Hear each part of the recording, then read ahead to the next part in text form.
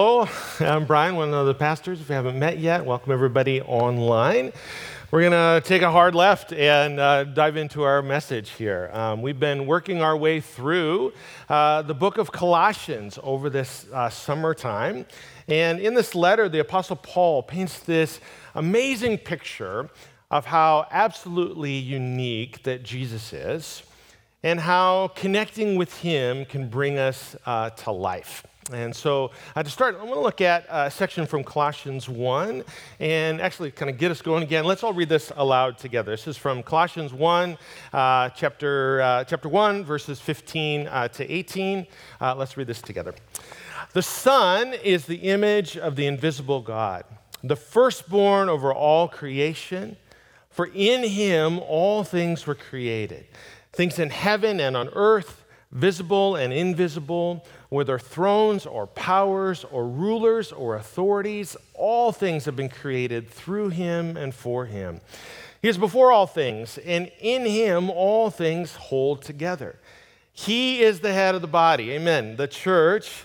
He is the beginning and the firstborn among the dead, so that in everything he might have the supremacy. I didn't think about what we were doing today when I picked that service, or that verse. That is amazing, isn't it? This is God's promise to us as a church. Amen. That Jesus might have supremacy in everything. I love how in the New Living Translation, they summarize this final verse that Jesus is first in everything. Here's the big idea I want to look at today. Our lives work best. We truly come to life when Jesus is at the center of it. And along those lines this morning, we're going to touch on the immense value of having Jesus at the center, particularly of key relationships in our lives. So it's one of our two goals for today and where we're going to finish up. But I also want to tackle another item. I want to give some insights on how we approach difficult passages in the Bible, because our main text today in Colossians 3 is certainly one of those. In our culture today, many people get confused about what to do with the Bible. The Bible's written by over 40 authors over numerous centuries, with the most recent portions of that being added almost 2,000 years ago. And so with that distance of time, we might wonder, what the heck do we do? How are we supposed to read and apply the Bible to our lives today? Lots of different people have tried a lot of different ways to handle this through the years. This guy took this approach. This is A.J. Jacobs. A handful of years ago, he set out to do all the commands in the Bible for 12 months. And so he literally walked around New York City, that's where he's from, for a whole year in a white robe with a sheep and a staff and all of that, trying to live out all of these different rules. And then, of course, he wrote a book about it. You had to make a profit. You think, is this what we're supposed to do with the Bible? I certainly hope not. In contrast, here's a one-sentence summary from Dr. Scott McKnight. It comes from his book, The Blue Parakeet. And McKnight writes this. He says, "We are not called to live first century lives in the 21st century, but 21st century lives as we walk in the light of the revelation that God gave us in the first century." You see how that works? We're not meant to live first century lives now, but we're meant to look back and see, what did that say? How was that all working all those years ago? And then try and build this bridge to what does that mean for us today? I think that's a lot more helpful. Here's another angle to consider, summarized by an illustration from Tim Mackie. We've talked about him before. He's one of the founders of the Bible Project. He says this: if you were traveling to a foreign country that you've never been to before, you would expect to experience some differences, and you would prepare in certain ways. I remember I went to Mexico on a missions trip for the first time 15 years ago, and it's my first big cross-cultural experience. I remember doing this, learning some phrases, trying to do that. My wife speaks Spanish, and had been to Mexico a number of times. So I was asking her a ton of questions. Even with that preparation, that experience of going to this brand new place where I didn't understand things was immensely disorienting. Mackie goes on, he says, the Bible is like another country. It's another country, and I think you should treat it like one. That doesn't diminish its capacity to speak to me. I think it actually enhances its ability to say things that I never thought to think before. So we might think about the Bible reading the Bible like a cross-cultural experience, because that really is. We often have to step into a world that's unfamiliar to us to understand what the authors are trying to communicate. And again, that doesn't make us less faithful to the scriptures. It actually makes us more faithful to it. Okay, with all that in mind, let's take a first read at our passage for today. Okay, so we're going to be in Colossians 3. We're going to start at verse 18. Read through chapter 4, verse 1. Here's what the Apostle Paul writes. Wives, submit to yourselves to your husbands as is fitting in the Lord. Husbands, love your wives and do not be harsh with them. Children, obey your parents in everything, for this pleases the Lord. Fathers, do not embitter your children, or they will become discouraged. Slaves, obey your earthly masters in everything, and do it not only when their eye is on you and to curry their favor, but with sincerity of heart and reverence for the Lord. Whatever you do, work at it with all your heart as working for the Lord, not for human masters, since you know that you will receive an inheritance from the Lord as a reward. It is the Lord Christ that you are serving. Anyone who does wrong will be repaid for their wrongs, and there is no favoritism. Masters, provide your slaves with what is right and fair, because you know that you also have a master in heaven. Gulp, right? Okay, let's name the elephant in the room. Wow, that can be some hard stuff to take in, with our 21st century ears. A few things in that passage probably sound alarming, maybe a bit offensive to a number of us, okay? What's Paul doing talking about slaves and masters? What's he getting at when he's telling wives to submit to their husbands, for kids to obey their parents in everything? This is a challenging passage to take in. And I want to say this as well. It's like, tragically, this text has been leveraged through the years in some really, really damaging ways. Leveraged to reinforce domineering and even abusive systems of power. And so before I get into more of this, if you've experienced some of that, if you've been hurt in those ways, or if you have struggled with how passages like this have been maybe even weaponized against other people, man, I just want to say I am so sorry. I don't think that's God's heart, and I don't think there's any excuse for that. And so one of my real hopes for today is maybe to help us learn some further ways to approach reading scriptures that don't repeat some of those damaging patterns. Because along those lines, let me offer a few interpretive keys, maybe what we would call helpful principles, particularly for reading challenging passages in the Bible. And as we talk about these, I'm also going to unpack a little bit about our specific scripture, this passage in Colossians. So first principle is this. Take on a posture of humility and learning when you're approaching difficult parts of the Bible. It's helpful to approach the Bible with a humble spirit rather than with skepticism or disdain. If you're looking at the Bible and just assuming this has nothing to say to me, you will probably prove yourself right. But if you can have a humility and a curiosity about you, you're going to be surprised, I think, to be able to see what you might find. I encourage you to heed Tim Mackey's advice, realizing that you are traveling, as it were, to a completely different country, this unfamiliar territory, and so you may not understand everything right away. But I want to encourage you, decide ahead of time to respond with a willing heart to whatever you do understand, and then hold with an open hand any of the things that may not make sense right on the front end. Okay, so that's the first thing. Secondly, seek to understand what the passage spoke to the original readers.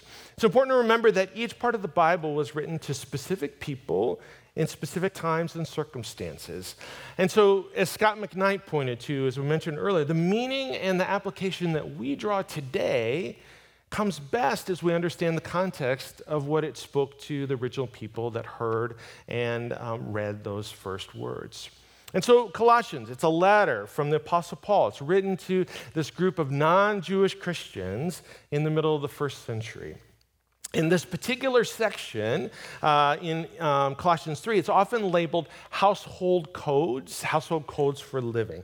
It was common in that day for different teachers or philosophers in correspondence to be able to give wisdom or advice or different things about here's how to go about life in the first century. And so this is Paul doing the same thing.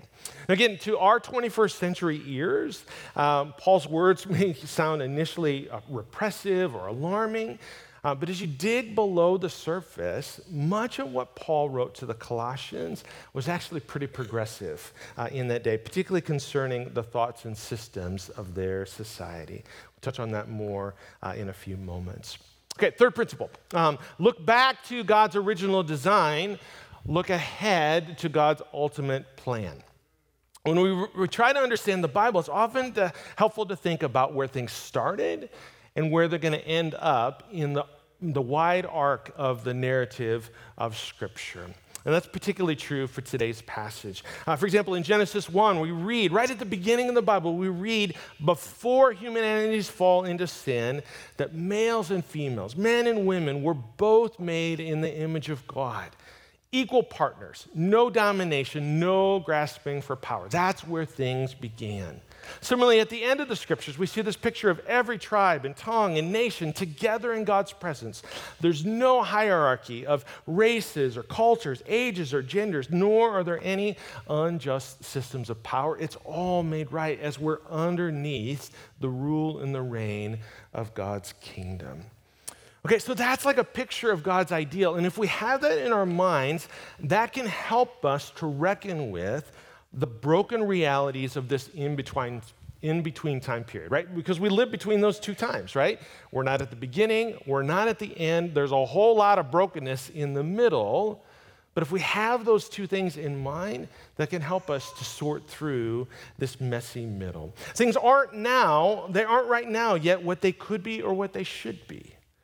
But as followers of Jesus, we intentionally lean towards God's design in creation, and we even further, we lean towards what he is doing in the new creation, how he is making everything perfect again in and through Jesus Christ. Okay, and we'll talk more about this in a moment again, but again, this may be hard to see initially, but there were even some specific ways that Paul was doing this in the words that we read here in Colossians 3. Okay, so final little principle here. With all of that in mind, here's what we do. We just do our best. We do our best to apply the text today. And this is amazingly hard work, okay? There's no way around this. It's going to take some study often, utilizing principles that are like ones that I've outlined here, as well as a number of others. As you wrestle with hard parts of the Bible, it's probably helpful to be able to engage with other Christians, maybe leaders or pastors in your life. Like, this is a real wrestling process. We're not going to get there right at the moment, but if we stick with it, if we lean into that, so often there can be really great things that come with it. We're all in this together. I find so much comfort in that. So again, that hard work often produces great results, but let's be honest as well. I know for myself, even after a ton of study, utilizing the best tools or principles, there are still passages of the Bible. I've been following Jesus for almost 40 years. Still sections of the Bible, I just read, and I'm like, I have no idea. I just don't know how to put this into context, into practice. And so just try to hold those with an open hand. It's going to happen to you as well. So I encourage you, hold those before God with humility, with an open hand, and then try and give your primary focus on the parts of the Bible that you do understand, that God is quickening to you, that God is leading you towards the Holy Spirit. It's like, okay, here's how you can put this into practice. We do both of those things at the same time. There's definitely plenty of things to keep us busy in the pursuit of living those out. Okay, let's continue on by exploring several related observations from today's passage, okay? First in this passage, there is movement from mere household rules to a mutual responsibility in relationships. Again, in Paul's version of the household codes, he weaves in elements that would not have been common in that day. Rather than just mere rules to follow, he's pointing towards this reciprocity in relationships that was quite progressive.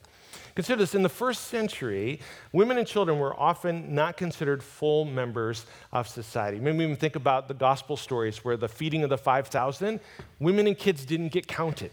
It was just the men, And men had all of the rights and power. Children were bound to obey their parents, not just in their early childhood years, but obedience was for life. A father could hold power of life or death over his children, choosing a spouse, choosing occupations, all those types of things. As it relates to marriage, the cultural norm in the first century was of men ruthlessly dominating their wives. So that's the bedrock. That's the foundation of what Paul is speaking into. And with that in mind, we begin to see that when Paul tells husbands to sacrificially love their wives, Ephesians 5 goes into even more details about this. He says, husbands, love your wives as Christ loved the church and laid down his life for them. He instructs them to seek the well-being of their children instead of embittering them. These were really big departures from what was normal in their day because there was this mutual honor that was being pointed towards rather than just a one-sided relationship. There's this reciprocal nature to these connections that's meant for us as followers of Jesus.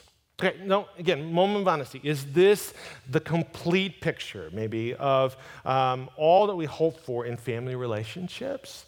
I don't think so. I think there's still trajectory that's meant to go from the first century to God's ultimate plans.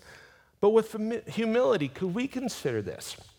Could we consider that the people that first heard these words could have seen them as stretching, maybe even shocking, because it went against the grain of so much of what they had seen in their day-to-day culture? Could we be able to see that these could have been their next steps towards centering relationships more on Jesus? Similarly, in Colossians, here's the second item. We see that there's an emphasis on our equal standing in Christ. Many people stumble over this passage, particularly because of its references to slavery. We think about how this text and others were used in American history to give justification to what happened right here in our country with slavery. Again, I don't think there's any excuse for that, and I think that was leveraged in a really, really hurtful, damaging, tragic way. But let's look at two things to note as we wrestle with the context of Colossians 3. First of all, it's helpful to understand that in first century Roman culture, it was actually difficult to know who was a slave or an indentured servant, because this is the difference between that time period and what we would know in American history. In Roman culture, their system was not based on race or any outward marker of slavery. And so slaves may have been prisoners of war. They could have been sailors captured or sold by pirates. A number of people that were enslaved was because of financial debts. And so they had to sell themselves or others into that to be able to try and handle some kind of financial hardships. But with that, slaves worked everywhere, in private households, in mines, on farms. They worked in city governments, doing engineering projects like roads and buildings and aqueducts. They merged easily into the wider population. But along with that, there also could be really harsh treatment as well. So there's these dual dynamics. It's not the same that maybe we would immediately think, but also it was not an easy road. And there was definitely injustice that was happening. Second, there's the approach that the early Christians took in light of this reality of slavery. Within the church, slaves were welcomed and fully accepted as part of the body of Christ, just the exact same way as people that were free.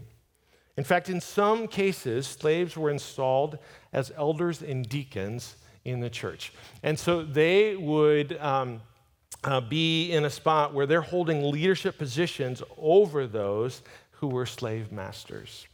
Consistently, Paul addressed slaves as people that had value. Consider what we find just a few verses earlier in Colossians chapter 3, where Paul writes this. He says, "Put on the new self, which is being renewed in the knowledge, in the image of its creator. Here there is no Gentile or Jew, neither circumcised or uncircumcised, barbarian, Scythian, slave or free, but Christ is all and is in all. Or what Paul writes back in Galatians 3, he says, there's neither Jew nor Gentile, neither slave nor free, nor is there male and female, for you are all one in Christ Jesus. Do you see where this is going? Do you see how Paul is pointing towards the reality of the new creation, of what God is doing in drawing every person that's in finding their life, their trust in Christ? There is equal standing for everyone at the foot of the cross. It doesn't matter who you are, where you're from, what your gender is, what your race is, what your cultural background is. Every single one of us is in that equal status before God. It's Christ in us, the hope of glory, that what ultimately matters. Okay, so that's where this is pointing. This is the movement, the emphasis of where this is going. That's super powerful. Again, another moment of honesty, that may not fully answer some of the objections or some of the difficulty that you might even have or others might have to this text. And some of you might be thinking, why didn't Paul just call a spade, right? Why didn't he have a section like in Colossians? Like, okay, Colossians chapter 3.5, slavery is evil, revolt. Like, that's a really good question. Through the years, many people have wrestled with this, and unfortunately, we don't have Paul here to answer that for us. So it would be great questions to ask him. So what do? We have to do the hard work as best as we can to try and understand what was the original purpose of this? What was he speaking into? And then to bridge that gap of how do we make sense of that for us today? Here's a few thoughts people way smarter than me as they've tried to wade through, like what was Paul getting at here? First of all, that with Christians being a vast minority in the day, it seems like Paul was focusing the main thrust of his instruction in Colossians on how to live in Christ as best as possible within their given circumstances. So rather than speaking to, here's all of the things that need to change, he says, this is where you are.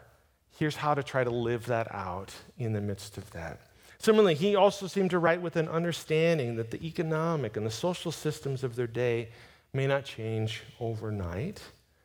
And instead of matching power with power, Paul seems to point to this idea that indirect effort can actually be a pathway for transformation. Indirect effort can be a pathway for transformation. A little bit more about this. Recently, I had a chance to listen to Rich Nathans, the founding pastor of the Vineyard Church in Columbus, big figure within our movement of churches, and he was teaching on this passage. And one of the illustrations that Rich used as he was walking through the difficulty of this was he used the game Jenga. You guys get some Jenga fans out there? You like playing Jenga? Okay, so you remember you've seen this, you probably played this. Okay, the whole idea with Jenga is that each player will take out a block, from that and then put it on top. And so piece by piece, you're doing that, you're placing them on the top until at some point the tower becomes too weak and it eventually collapses upon itself. Okay, that's the idea of Jenga, right? Okay, so the goal in Jenga is to keep the tower standing. The illustration that Rich Nathan was talking about was actually in the opposite direction and talking about how systems of injustice actually are toppled in a very similar way. That it's not just like often one big push of power that makes things fall, but it's a block by block, piece by piece, little bit by little bit, that destabilizes the systems that are just dysfunctional and unjust until it finally hits a tipping point where it eventually falls. Along those lines, Rich explored the argument that Paul's writings and the corresponding movements that were happening in the first century within the church were actually these progressive expressions of subversion underneath the surface, indirect effort that were chipping away at things that were not God's best, one step at a time. As I think about that, I also thought about some of the interactions that Jesus had, different people in both Jesus' direct group of followers and others, they were clamoring for Jesus to just take on the Romans. Like, Jesus, is it now that you're going to restore the kingdom? Just rout out the Romans. This is what we're after. And yet Jesus took a completely different path. He exerted indirect power. In surprising fashion, his death and his resurrection became these destabilizing forces that eventually turned the whole world on its head. You kind of get the idea how this works. Now, this may not work in every single situation. It's not like a universal principle, but this is one way that transformation can come. And it's a surprising way that we may not initially look to.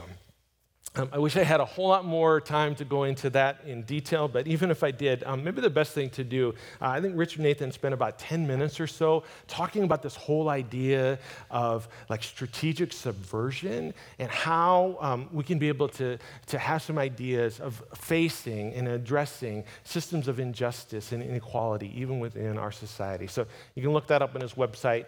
It's a fantastic message, well worth your time. Okay.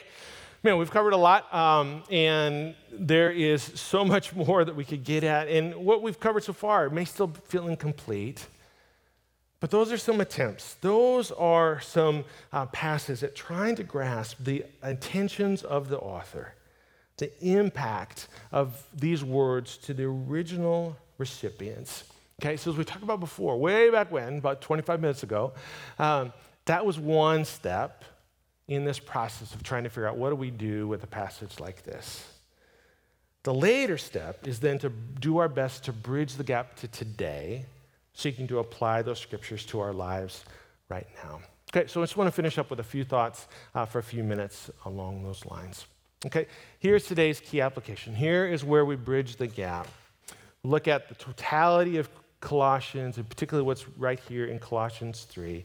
This idea that life works best with Jesus at the center. Life works best with Jesus right at the center. Think back to the verse that comes immediately before the passage that we're looking at today. Colossians 3:17 says this, whatever you do, whether in word or deed, do it all in the name of the Lord Jesus, giving thanks to God the Father through him. Paul was challenging these early Christians to think about every single aspect of their lives from Jesus being their main reference point. Jesus is the focus. Jesus is at the center. And then we think about every other part of our lives in relationship to that. And then in today's passage, 7 times, Paul points back to Jesus as their primary identity marker. Verse 18, as is fitting to the Lord. Verse 20, for this pleases the Lord.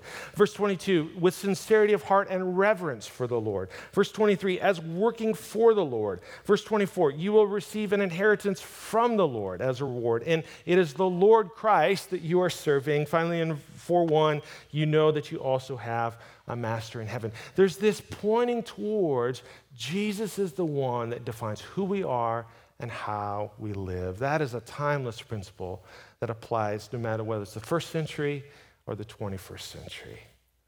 Here's how that can look. First of all, let's encourage ourselves.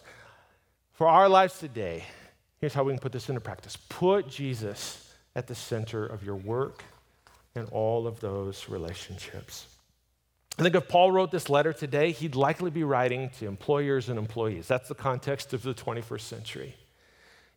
For you, whether you work full-time, whether you work part-time, you're retired, whether you're a student or you're a stay-at-home parent, however you spend your days, I think this section from Colossians 3 can apply directly to you and I today. Look again at verses 22 to 24. We read, work with sincerity of heart and reverence for the Lord.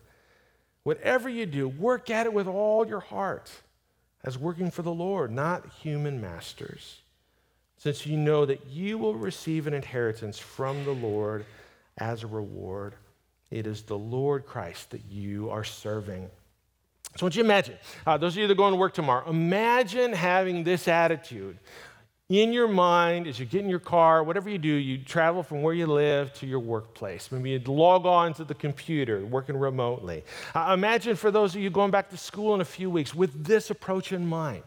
Even those of you that are retired, can you see how this can have some really powerful tracks to be able to run on? These few verses could be ones that you could save on your phone, maybe put up on the mirror to say, this is what this looks like. Whatever I do, I'm going to work at with all my heart as working for the Lord. I'm not working for a paycheck. I'm not working for status. I'm not working for all these things. Even if what you do day to day has nothing directly to do with anything spiritual, you are a spiritual person. You are a follower of Jesus, and you carry the presence of God with you everywhere you go. And so every part of work is holy, every little bit. And so you want to work at that with all your heart, with everything that you are, knowing that you're not just working for your employer, you're ultimately honoring Jesus in how you work, how you go about that. So that's one angle. And then if you're leading others, there's another angle with this. You can apply chapter 4, verse 1 to your context. As Christians, we should not be domineering over those that we lead. We remember that we also are followers. We are underneath the authority of the Lord. We're not the ultimate boss. And so we commit to treating others, treating those that we lead, with immense respect and with great equality. Okay, so put Jesus at the center of your work. Next, put Jesus at the center of your family, center of your relationships, your friendships. Again, one of the big things that I noticed here in the shift in Colossians 3 is this mutuality of relationship. He's calling for this reciprocity of one to another and this spot that there is mutual honor. One of the examples that comes up when we're doing premarital counseling with couples, we'll actually have them fill out a little survey, and they have this map in the survey that we use that just talks about the different ways that they approach marriage. So was it like a traditional way, more of an egalitarian way, maybe a mix of that? And what I have found through the years, what's most important is just that the couple's on the same page. There's a lot of different ways that we can go about life, and we can go about even a relationship like marriage, but we need to do that in a way that is mutual, that is turned towards one another rather than one person trying to dominate or to usurp the other. This whole idea of mutual honor is key in any relationship, in a marriage relationship. It's key as we think about raising our kids, whether those kids are little or relating to our kids that are older. You might think about this idea of mutual honor as you think about honoring your parents. That's in the Ten Commandments, right? How do we work that out? That doesn't necessarily mean that we're going to do absolutely everything that our parents want for us, but we can have an attitude of honor towards them. And we can also just spread this out into any other kind of relationship, in our friendships, even those people that we don't like. What if we had this commitment, this imagination to thinking about every single person that we run into as someone that bears the image of God and is worthy of treating with honor because of our reverence to Christ. Here's how the Apostle Paul talks about this in Ephesians 5, verse 21. He says, submit to one another out of reverence for Christ. Submit to one another. Yield. Honor one another. Why? Because you have a Lord, a Master, a King, Jesus, and He is the one that helps us to know how to relate to everyone else. Again, imagine the possibilities of what could happen if we treated everyone in our lives with the honor that comes out of a deep reverence for Christ. I'll finish with this. Put Jesus at the center of your relationship with God. Now, that sounds almost obvious, but when we think about, how do we think about what life in spirituality is like? It's not about our effort. It's not about a gospel of try harder. It's all about Jesus. I read this verse in our time of communion. It says, in Christ, all the fullness of the deity lives in bodily form. And in Christ, you have been brought to fullness of life. That's been our big arc of what we've been talking about through our whole study in the book of Colossians. That Jesus is absolutely unique And he has a pathway to bring every single one of us into a fullness of life that we never would have been able to get to on our own. If we connect with him, if we look to him, if he is our center, if he is our reference point, if he is our identity, then that just opens up amazing possibilities in every single aspect of our life, in every single relationship in our lives. And so I'd love to pray for us along those lines. There's so much more we could talk about, but let's lean into all that God may have for us individually. Would you go ahead and stand up? Ministry team, you guys can start to prepare. We'll have the worship team back up here. And let's just lean into asking God, asking Jesus, inviting Jesus right back into the center. God, we just say, God, it's a lot to chew on, a lot to digest this morning. And God, we just ask for your continued grace to be able to wrestle with passages like today, other parts of the Bible that can be challenging to us. God, we want to just yield on the front end to say, you're smarter than we are. And we just ask you to help us. And God, we come to just what we're talking about here just a moment ago. Life works best when you're at the center. And so for some of you, maybe that's a very first step for you, where you've been doing life on your own. You've been doing it in your own power. You've been trying to figure this out on your own. That you could take a step today to say, Jesus, I'm going to have you as my identity, you as my reference point. Somehow there's something about your death and your resurrection, these things that these folks at this church are talking about, that actually can give some grounding and some direction for my life. And so would you show me what that looks like as I turn to you? God, for all of us, God, we want to just bring you right back to the center of every aspect of our life, every relationship. God, could that come through this filter of reverence for you, relationship with you? I just ask for your help in that. Holy Spirit, come. Thank you, Lord. If you're on our ministry team, why don't you begin to make your way up as we transition to praying for one another. I think the invitation for prayer today, there's a lot of really practical and pretty straightforward things, you know. So we're talking about bringing Jesus into the center of our work, Jesus in the center of family relationships, whether it's our marriage, with our kids, any other of those kinds of relationships. Inviting God into any and every kind of situation, friendships, you know, other connections. You know, every one of us have these relationships. Every one of us have these connections. And so we just want to bring those honestly before the Lord. You know, maybe there's some real difficulties that you're facing in some of those places. You can bring those before God and just look to him to be able to help. Maybe things are going really well, but there's just like a next step for that. I had a sense that there was just a number of people this morning that maybe an invitation for prayer for you is just looking like for direction in what you're doing with your career. Maybe you're a young person and you're trying to figure out what are you going to do for the rest of your life, you know, or maybe you're a little farther into your work life and you're saying, God, is there some kind of a shift, or do I need to think about this differently? Those could be some things.